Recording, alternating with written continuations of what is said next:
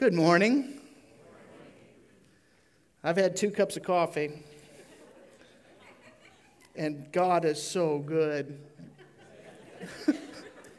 I feel like I've just got to take my brain and just settle down for a second.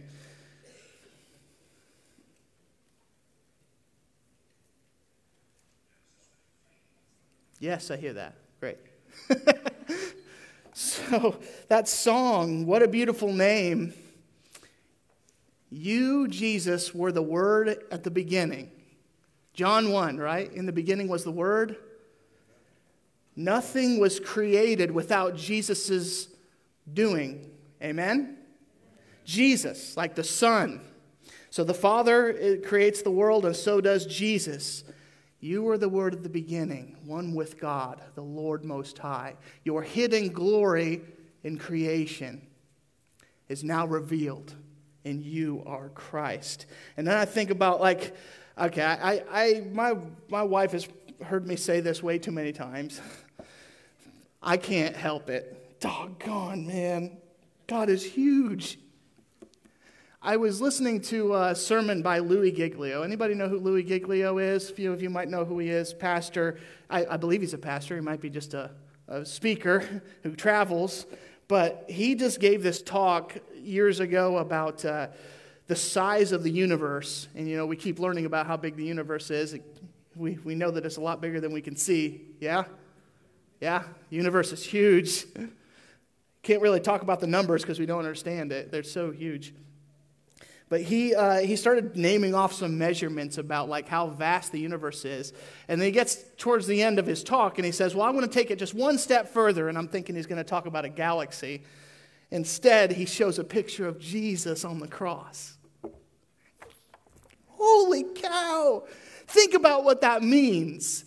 Jesus created the heavens and the earth, yes? The heavens and the earth. He's one with God the Father. He has the power. He's bigger than the universe. And then he shrunk down to be our size. And he got killed by us. And then when he rose again and was glorified, he went back to the place that he was with the Father, yeah? Amen?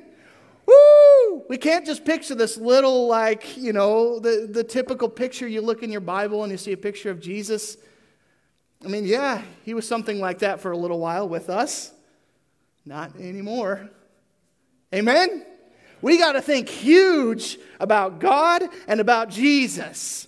And that's what we're going to attempt to do this morning. That's not like the main point of the talk, but as we look at his word, we're not thinking small about him. We are nothing in his eyes. And yet, somehow, this little piece of nothing is the image bearer of God. We are the image bearers of God. And he loves us so much. So we're looking at Psalms again. Pastor Jerry introduced us to our summer sermon series last week. And I did a fantastic job. And I've never preached out of the Psalms either, like Jerry talked about. So I am learning to study them better on my own, let alone learning how to teach them. So once again, we're learning together. Is that all right? Participation. Is it okay that we do that? Yeah, we're learning together. Good. We're awake. We're alert. Maybe. So we're looking at Psalms 103 today, which was our call to worship. So if you want to start turning in your Bibles to Psalm 103 or flipping there in your phone, that's fine. That's what I do frequently. So why are we jumping from Psalms 1 all the way to 103? It's one of my favorites. There's no other reason for that, and the great thing about the Psalms is they aren't necessarily dependent on one another when we're teaching from them. I have read that there is tremendous value in reading them chronologically all the way through. I have yet to do that, but I'm sure that that's a good thing. So yes, please do that, but it's also okay that we just jump to Psalm 103 today. So just a couple things to keep in mind as we read the Psalms. I am just curious, you don't have to raise your hand, but think about I don't know how many people really read the Psalms on a regular basis. I hope that you do, and I hope that you do more and more. I have not a lot. I haven't studied through the Psalms a lot in my short life. But it doesn't make them any less God's word, right? As we look at all Scripture is God-breathed. So when we look at the Psalms, whether we're super familiar or they're just kind of something we're getting into, it's still God's Word, yes? That's an I say amazing, but I actually meant to say simple statement. It's an amazing statement. It's God's Word. Second, they're written by real people who had a relationship with God. Also an obvious statement, right? If they're going to be in God's Word, well, then they had a relationship with God. However, just because they had a relationship with God didn't mean that their lives were all roses, right? They still went through pain, just like we go through pain. And sometimes they write things that almost make you go, man, should a Christian say that, right? But they give us permission to come before the Lord no matter how we're feeling or how we're doing. I mean, like Jerry named off a pretty extensive list about like they went through depression, sorrow, grief, just anger sometimes at how the world was being. And that's no different now. But they would always go to the Lord about that. And so we can be okay with dealing with our emotions going to the Lord before we figure things out. That's good. We don't have to have everything figured out before we go to the Lord. But we don't want to take that and think, well, that means I got to have a negative attitude all the time because I just need to be honest all the time and I'm negative. So we got to do something with that because all of the authors of the Psalms, when they would have laments that they poured out, well, they would eventually get back to a place where they remembered how great God is, how big He is, the things that He had done in the past. The Israelites many times would probably think about they were brought out of Egypt by God. They were not a people, and God made them a people. So they would go back to who He is and all the promises that He has made, and that's where their hope was at. So if that's where we're at this morning, feeling depressed, sorrowful, for whatever reason, that's okay. That's okay at the time for the time being. But the more we got to calm down, right?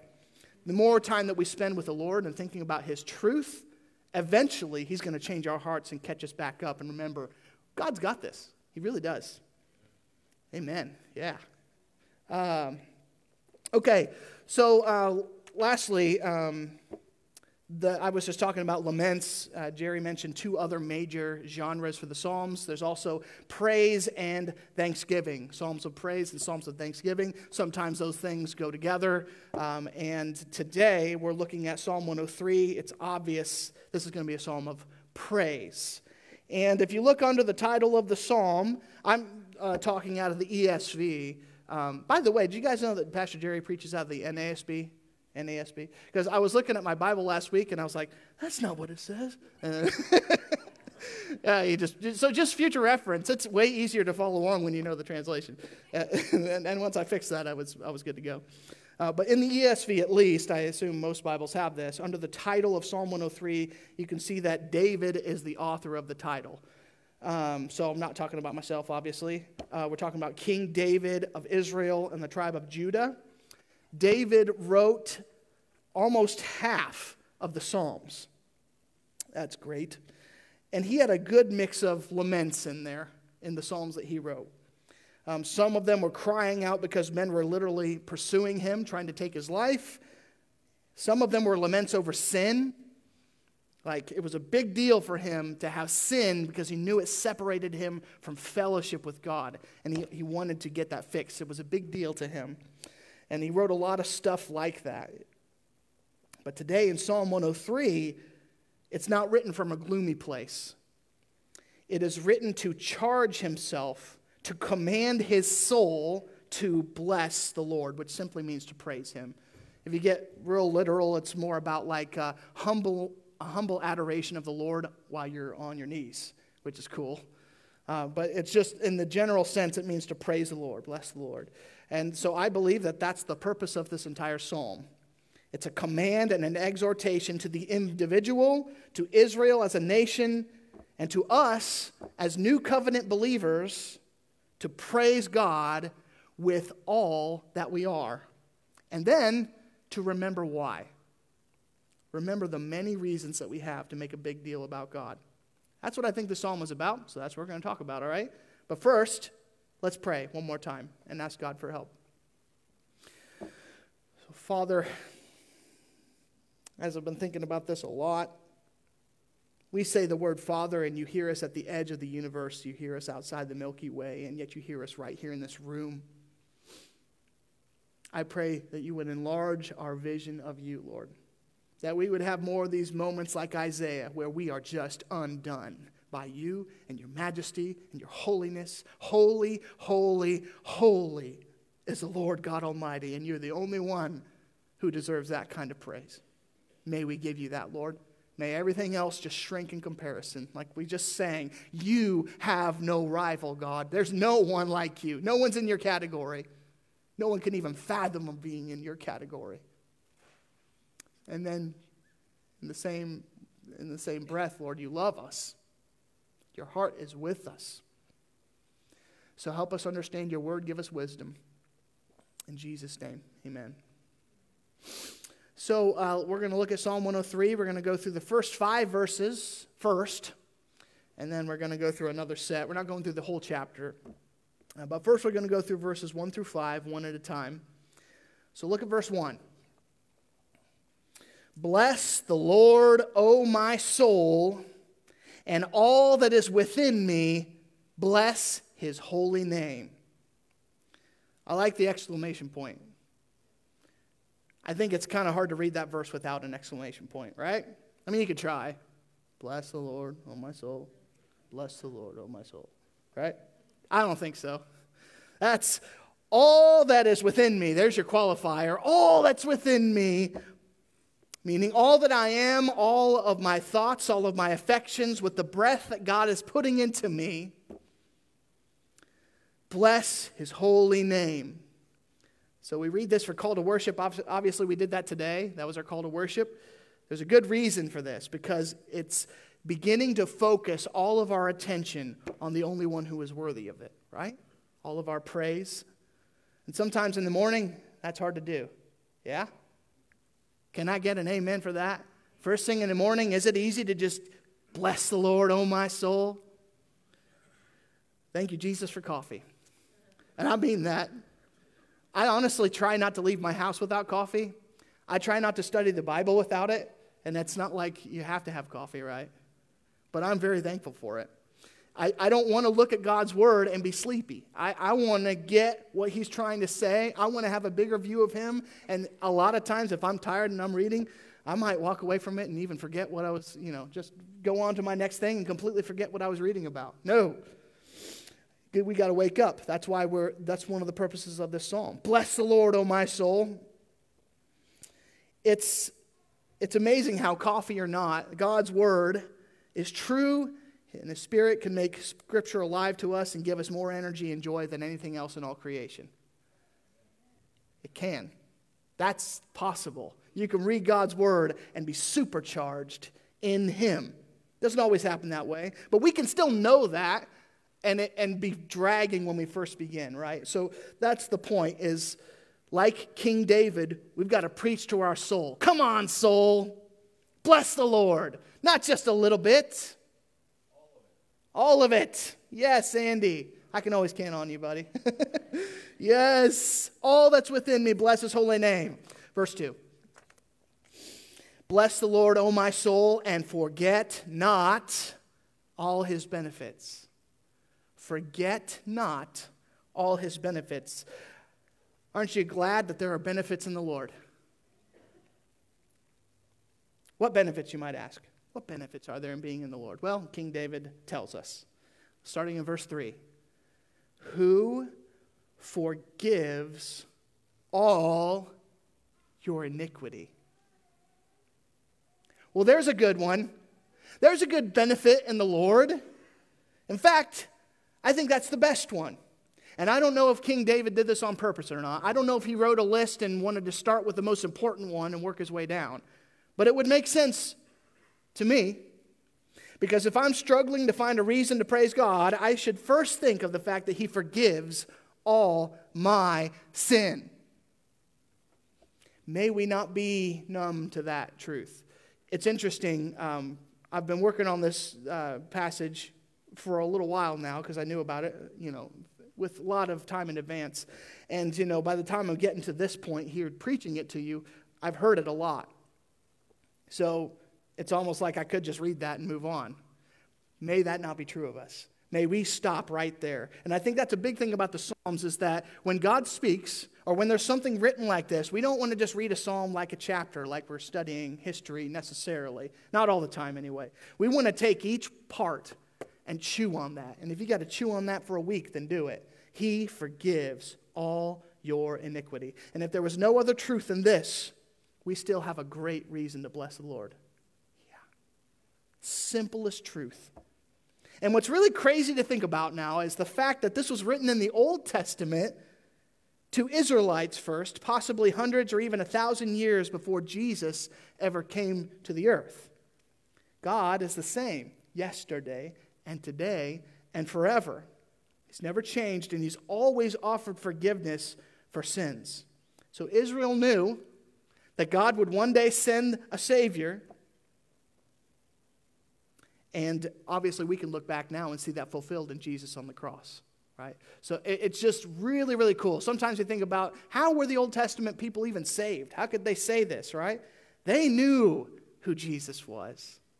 They knew the idea of the Messiah coming. Now maybe there were some who fell away, and we'll talk about that a little bit. But some of them just simply believed God, and it was credited to them as righteousness. Now, we're not going to talk a ton about that this morning. That could be a whole nother sermon series. But just think about that. The same God who saves us is the same one who saved them before Jesus ever came. So they could sing, the Israelites could sing with King David in confidence that, yes, God is the one who forgives all their iniquity. It's a beautiful, beautiful, gracious truth. Look at the rest of verse 3. Who heals all your diseases. That's good news too. That's a great benefit. Does this mean that God healed all of Israel's diseases? That's a great question to ask if you're studying the Bible. Does that mean all of them? And actually, no, that's not what that means. In fact, the Israelites had suffered 70,000 deaths because of one disease. And it's interesting, that happened to them because of something that King David did. King David wrote this psalm, bless the Lord, O my soul, bless the one who forgives all your iniquity and who heals all your diseases. Yet he also knew that there was something that happened from him that caused death in Israel, okay? Now you can read more about that in 2 Samuel 24 if you so desire. That's why it's in parentheses up there. So there were certainly times in Israel's history when God did not heal all their disease. But any time that they were healed, who gets the credit for that? Boy, we're really quiet this morning. Who gets the credit for that? Who gets the credit for healing their disease? Anytime it happens, yes, God gets the credit for that. That's the point. So for us, we need to remember the times that God has healed us and bless the Lord because of it. It reminds me of in 2015, I've told this story many times, but back when my wife was pregnant with our daughter Ruby, in the very early stages of pregnancy, we went to a doctor's appointment and were told that according to the measurements, the baby, Ruby, had stopped growing in my wife's womb. This is very early in the pregnancy. And we had already had 2 miscarriages before this. So that was shattering news. Baby stops growing in mother's womb. And it rocked us. We probably prayed more than we ever had before that time, which is one of the things that God does when we go through hard stuff. We pray a lot. And we had many people praying anyway, and we had a special prayer meeting here with the leadership and some family. The day before Annie was going to go back, my wife was going back for another appointment. So she goes after our prayer meeting the next day, and lo and behold, baby's growing. And here we are 6 years later, and she's happy, she's healthy, she's in the children's wing right now. Now, I've had this thought. Did God really heal her, or was it just a miscalculation and she was fine the whole time? I'll never really know the answer to that question. All I know is that we prayed, and she's okay. That's all I know. So regardless, We give glory to God. I give glory to God as I remember what he did for my daughter. And any time that we experience healing of any kind, whether it's through medicine or surgeries or therapy or some unexplained phenomenon, we remember the author of our bodies and give glory to him. God is the one who heals all your diseases. And I don't think about that story often enough. I mean, that was now 6 years ago. But I'm rocked when I think about that. That was so horrible. And yet I remember what God did. And there are plenty of times that I've prayed for healing and I have not seen it. I bet I'm not unique in that situation. That's why we don't read this psalm and think, oh, well, there it is. He heals all your diseases. So just have more faith, and if it doesn't happen, well, then you should have had more faith. King David wrote this psalm. He knows. He's experienced death and disease. He knows what he's talking about. We read this psalm just to remember the benefits of the Lord, that when he does heal, we give him all the glory for it. When he doesn't, we trust him. We go to the Psalms of Lament, and we can really deal with it there. But that's the point, is remember that God is the one. Whenever anything happens that is inside of our bodies that can't even be explained, we just give God the glory for that. Because, what does Job say? The Spirit of God made me, the breath of the Almighty gives me life. Take a big breath. That's God right there. That's the miracle right there. Amen? Somebody? Yes, amen. Sorry, I don't want to be a cheerleader. But I just want us to think big about God. So, look at verse 4. It says, who redeems your life from the pit. Psalm 103:4. The Hebrew word for pit is a broad word that mostly relates to death. So God has redeemed David from death. David had a lot of enemies. We talked about that a little bit. It's possible that when he says this, he's talking about how God saved him from being killed by his enemies. It's also possible that David had a deeper meaning for this verse, in that God saved him from the eternal pit, death apart from God in hell. I think as believers, we can and should read this verse both ways. If we've ever had a near-death experience of any kind and we were saved from it, well, then we can look at this and relate to it and say, yes, God saved us from the pit. He redeemed us from the pit. But so much more than that. So much more than that, we need to think about how God has redeemed us from the eternal pit of hell by the death and resurrection of Jesus Christ. He's redeemed us from hell. We sang, I love this, one of my daughters was talking to me during the worship set, and during one of our songs, it talks about how, he's come to save the hell-bound man. The hell-bound man. And she was like, what's that mean? That means God saved the person who was once headed to hell. All of us. Yeah. So when we think about this simple little verse, who redeems your life from the pit, that's what we need to think about. How can we think of that and think anything else other than praise God? It happens. So that's why we preach to ourselves, right? Come on, soul. Praise God. That was intended to wake you up. Yeah. All right, so our list of benefits continue in verses 4 and 5. He is the one who crowns you with steadfast love and mercy, who satisfies you with good, so that your youth is renewed like the eagles. And we're not talking about God like just granting long life here. Anytime I see this verse, I think about what Paul says in the New Testament when he says, though the outer self is wasting away, the inner self is being renewed day by day, which means that we get energy from the Lord when we read his word. It's like Jesus said, man doesn't live by bread alone, but by every word that comes from the mouth of God. God restores us on the inside. We're being made more like him, even if our body's fallen apart. Amen? Some of us know this more than others. We're all headed the same direction, no matter where we're at on that spectrum. We're all falling apart, but we're all redeemed. So all these things are what David is talking about when he says, bless the Lord, O my soul, and forget not all his benefits.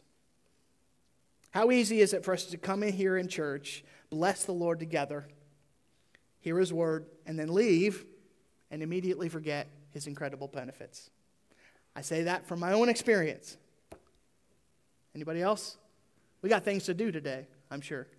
Places to go, things to eat. Come on. I'm with you there. So that's why we need to be just like King David. You know what? David is called in Scripture, King David, a man after God's own heart. And if there was ever a title that we should want to have, that's it. A man after God's own heart, a woman after God's own heart. And even David still had to remind himself to praise the Lord, because humans are prone to forget. So, may Sunday morning be only the beginning of our praise that continues with us every day throughout the week. Bless the Lord, O my soul, and forget not all his benefits. All right, now we're going to look at another pocket of verses, which are more so my favorite. One of the main reasons I love this passage. We're going to be looking at 7 through 14 and just keeping this idea of reasons to praise God. It just keeps getting better. So let's start with verses 7 and 8. And as we go through this, I hope you can see this is kind of a pattern you want to follow when you're studying the Word of God, right? Like if something screams out at you, wow, that's an amazing thing about God, then park there and just, this is not our normal expositional preaching. It's more just about encouraging your heart. And so just keep that in mind as we read. Starting with verse 7, this is interesting. He made known his ways to Moses, his acts to the people of Israel.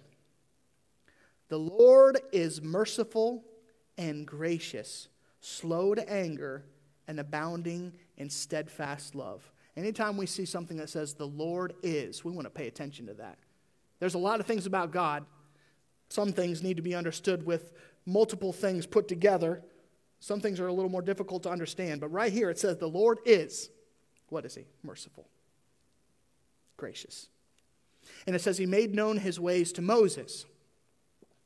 All right, so let's travel back into Moses' land. Can we do that? So we got to work on our brains to picture Moses. God sends Moses back to Egypt to rescue the Israelites from slavery. It's not Moses rescuing, it's God working through Moses. So then they leave. God literally parts the Red Sea. I don't know if you guys have ever seen a picture of the Red Sea. It's huge. God parts the Red Sea and sends his people out on it to escape from Pharaoh. They get on the other side, and within 3 days of being on the other side, what do? Anybody know? Say it loud. Complain. How dare they complain? You know what they complained about? You know what they complained about was not having enough food. I do that too sometimes. I don't have as good a reason as they do. If I was out in the desert for 3 days, I'd probably be complaining too. But they didn't just complain. Here's what they said. They said it would have been better if they had just stayed in Egypt. They just walked through the Red Sea. They were in torment in Egypt. It wasn't a good time. But somehow, 3 days in the desert, under God's care, they're saying it would have been better if we just stayed there. There's a point to this. And honestly, in the flesh, if I was God, Israel would not have made it much further after that.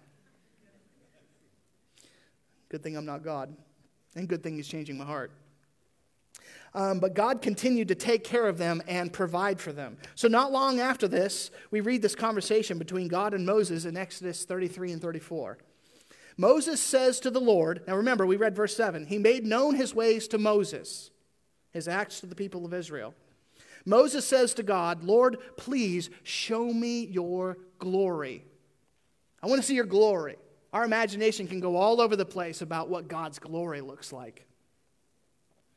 And God said, I will make all my goodness pass before you and will proclaim before you my name.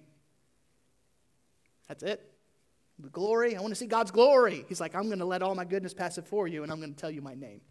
Okay? So the next day, Moses comes back and God covers him with his hand. Don't picture this. I don't know what God's hand looks like.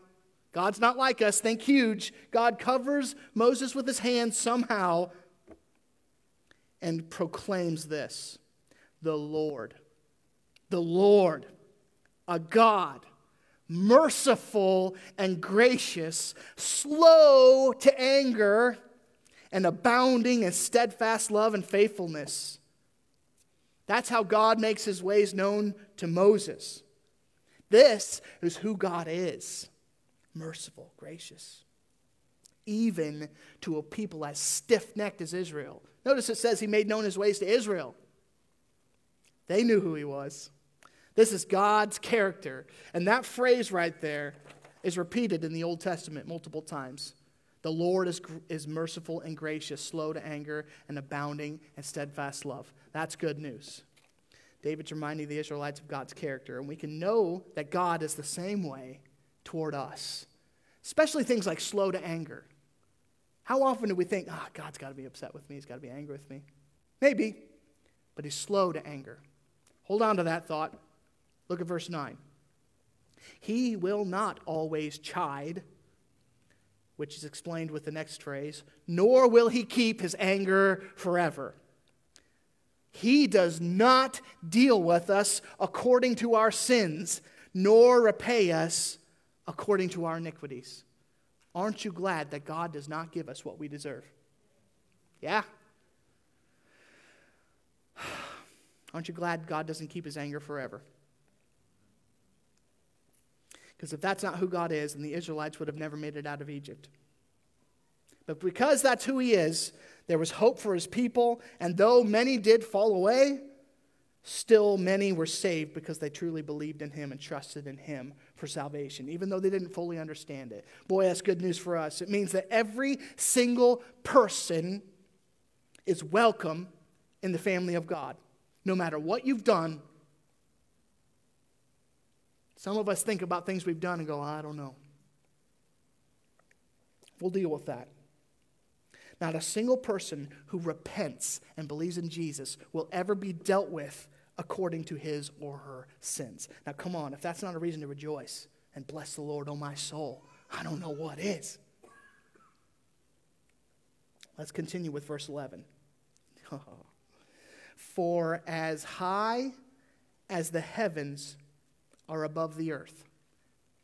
Before we read any more, picture that. Picture no roof.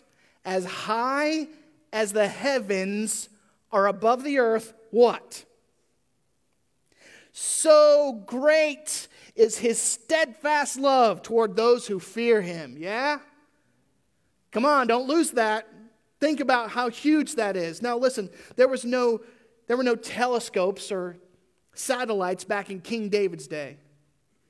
All he could do was go out and look up at the clouds, or he could look up at the stars at night. And God spoke into his heart and said, this is how great my love is for you and for those who fear me. Did you know that if you take the distance of the earth to the sun, how much is that, somebody? A lot. 93 million miles away, right? If you take that number and you multiply it by 270,000, you cannot think this big, guys. If you don't feel like a speck, I don't know what else to tell you. That's 4 light years away. That is as far as you can see without a telescope. You can see a star, maybe as dim as it might be, from that distance, 93 million times 270,000. So David could potentially have been looking at the stars way up there, and he's thinking that's how vast God's love is. 4 light years away, and we know the universe is a lot bigger than that. Now, is the point that we can get to a certain point where we're beyond the heavens, and then we know the limit of God's love? Do you think that's the point? I know I'm leading the witness here. Sorry. Not so sorry. No, that's not the point. David had no real way in his time to measure the heavens. Couldn't measure the one who created them. And that's why he compared the love that God has for those who fear him to something that couldn't be measured. This is true for David. It's true for the Israelites, for you and me and all who fear the Lord. You can't really imagine the amount of love that God has for you. Think big about God's love. Think until your brain breaks. I think that's a healthy exercise. I'm serious. Like, you just go ahead and go on YouTube and check out one of those from Earth to Universe tours. And try really hard to track the measurements as they go. And they just get bigger and bigger and bigger. And he's outside of all of that. And his love is as high as the heavens are above the earth. Look at verse 12. As far as the east is from the west, try it again, try to picture this, so far does he remove our transgressions from us. Here we go again. Can you measure as far as the east is from the west? I mean, if you're cynical, well, we know the circumference of the earth. And that's okay if you feel that way. But I hope you start to realize David is once again talking about something in his mind that cannot be measured. Because if you could measure as far as the east is from the west, at some point you're going to find those transgressions again, yeah? Yeah? The stuff that you thought was paid for by the blood of Jesus, if you could measure the east from the west, at some point you're going to find that again. But you can't. You can't. It's gone. Come on, guys. Yay! It's gone. Maybe you need to hear that this morning more than anything else. You can't find it anymore. The blood of Jesus covers our sin from here until eternity, for all time, past, present, future. If it couldn't do that, then we probably could measure the east from the west. But we can't. Wonderful. Truly limitless, can't be measured. Looks like I already said that point in so many words. I'm going to skip past that. Great.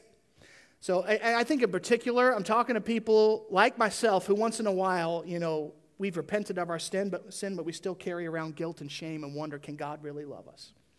Well, if you ever feel that way, one, just go out and look up at the stars. Look up at the sky and know that far beyond that, if you could quantify God's love in an image, that's it. And then take it a step further and think of Jesus on the cross. Come on. Let's finish with verses 13 and 14. As a father shows compassion to his children, so the Lord shows compassion to those who fear him. For he knows our frame. He remembers that we are what? Dust. So sweet are these words. Dust is such a crazy word, especially in the vast size of the universe. We're not just the size of dust. He literally formed man out of the ground. And he's like a father. He's perfect, a perfect, compassionate father. And, some of us might have an image of dad or father in our minds that's not quite so pretty. And I just want you to know that that's not who God is. Look, I'm a dad. I'm a very imperfect dad. I depend on God's grace every day, and somehow he's making me a little more like him every single day. I'm not God. He's in me. He's making me new. I'm not God, though. He is the perfect father who never had a harsh word out of his mouth towards his kids that didn't have a purpose to make them more like him. Like, he does it all perfectly. Sometimes I say something and I wonder, oh man, should I have said that? 10 minutes later, I'm asking for forgiveness from my kid because I shouldn't have said that. I'm sorry. God's never having to say that. Never.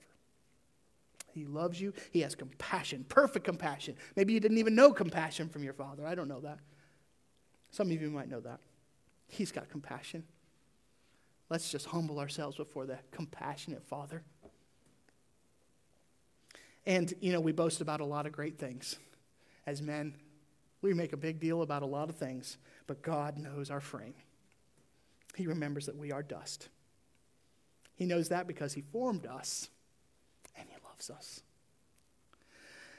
So, to bring it back to the purpose of this psalm, at least in my estimation, all this knowledge and remembering the incredible benefits and character of our Lord should cause us to praise him more and more. The more we truly know about him, especially when I think about the universe, the more we learn about him, the more we should worship him. the more we should praise him. And even with all this knowledge, we've got to remind ourselves to praise him. Because we're going to walk out of these doors real soon. And then we're going to have all kinds of stuff. Some things really good, right? But they distract us from the greatness of God. So we got to remind ourselves daily, multiple times a day, as long as we're on this earth, to praise God. Amen? All right, let's pray. Father, we humble ourselves before you. So many good words in the Psalms. Where can we go from your presence? It's futile. You're here with us, God. You love us. You hold us together. Every ounce of creation is in the palm of your hand. And we think the earth's big. The heavens declare the glory of God. And so does our bodies and all the chemistry inside of them, Lord, that you didn't have to study for. You just spoke and we're here. You spoke and science and math and everything else is just here. And we're just fumbling around trying to figure out how it all works. And as our brains break, Lord, we humble ourselves before majesty. Specifically you, Jesus. Name above all names. We honor you, Jesus. May we have the biggest and best view of you above all things. You have no rival. Teach us your ways, Lord. Thank you that you are kind. You are compassionate. You are merciful and gracious. You're slow to anger. Speak that into our hearts today, Lord. For anyone who's just feeling weight of anger, maybe, Lord, I pray you would speak into their hearts and say, no, I'm slow to anger. I'm patient. And if we have sin to deal with in front of you, Lord, help us to do that, but to know that you welcome us as we confess sin. You love that. You rejoice over that. May we praise you with all that we are, Lord. Take us to that next step. Wherever we're at, Lord, in our relationship with you, take us to the next level, Lord. Help us not stay stuck. In Jesus' name, amen.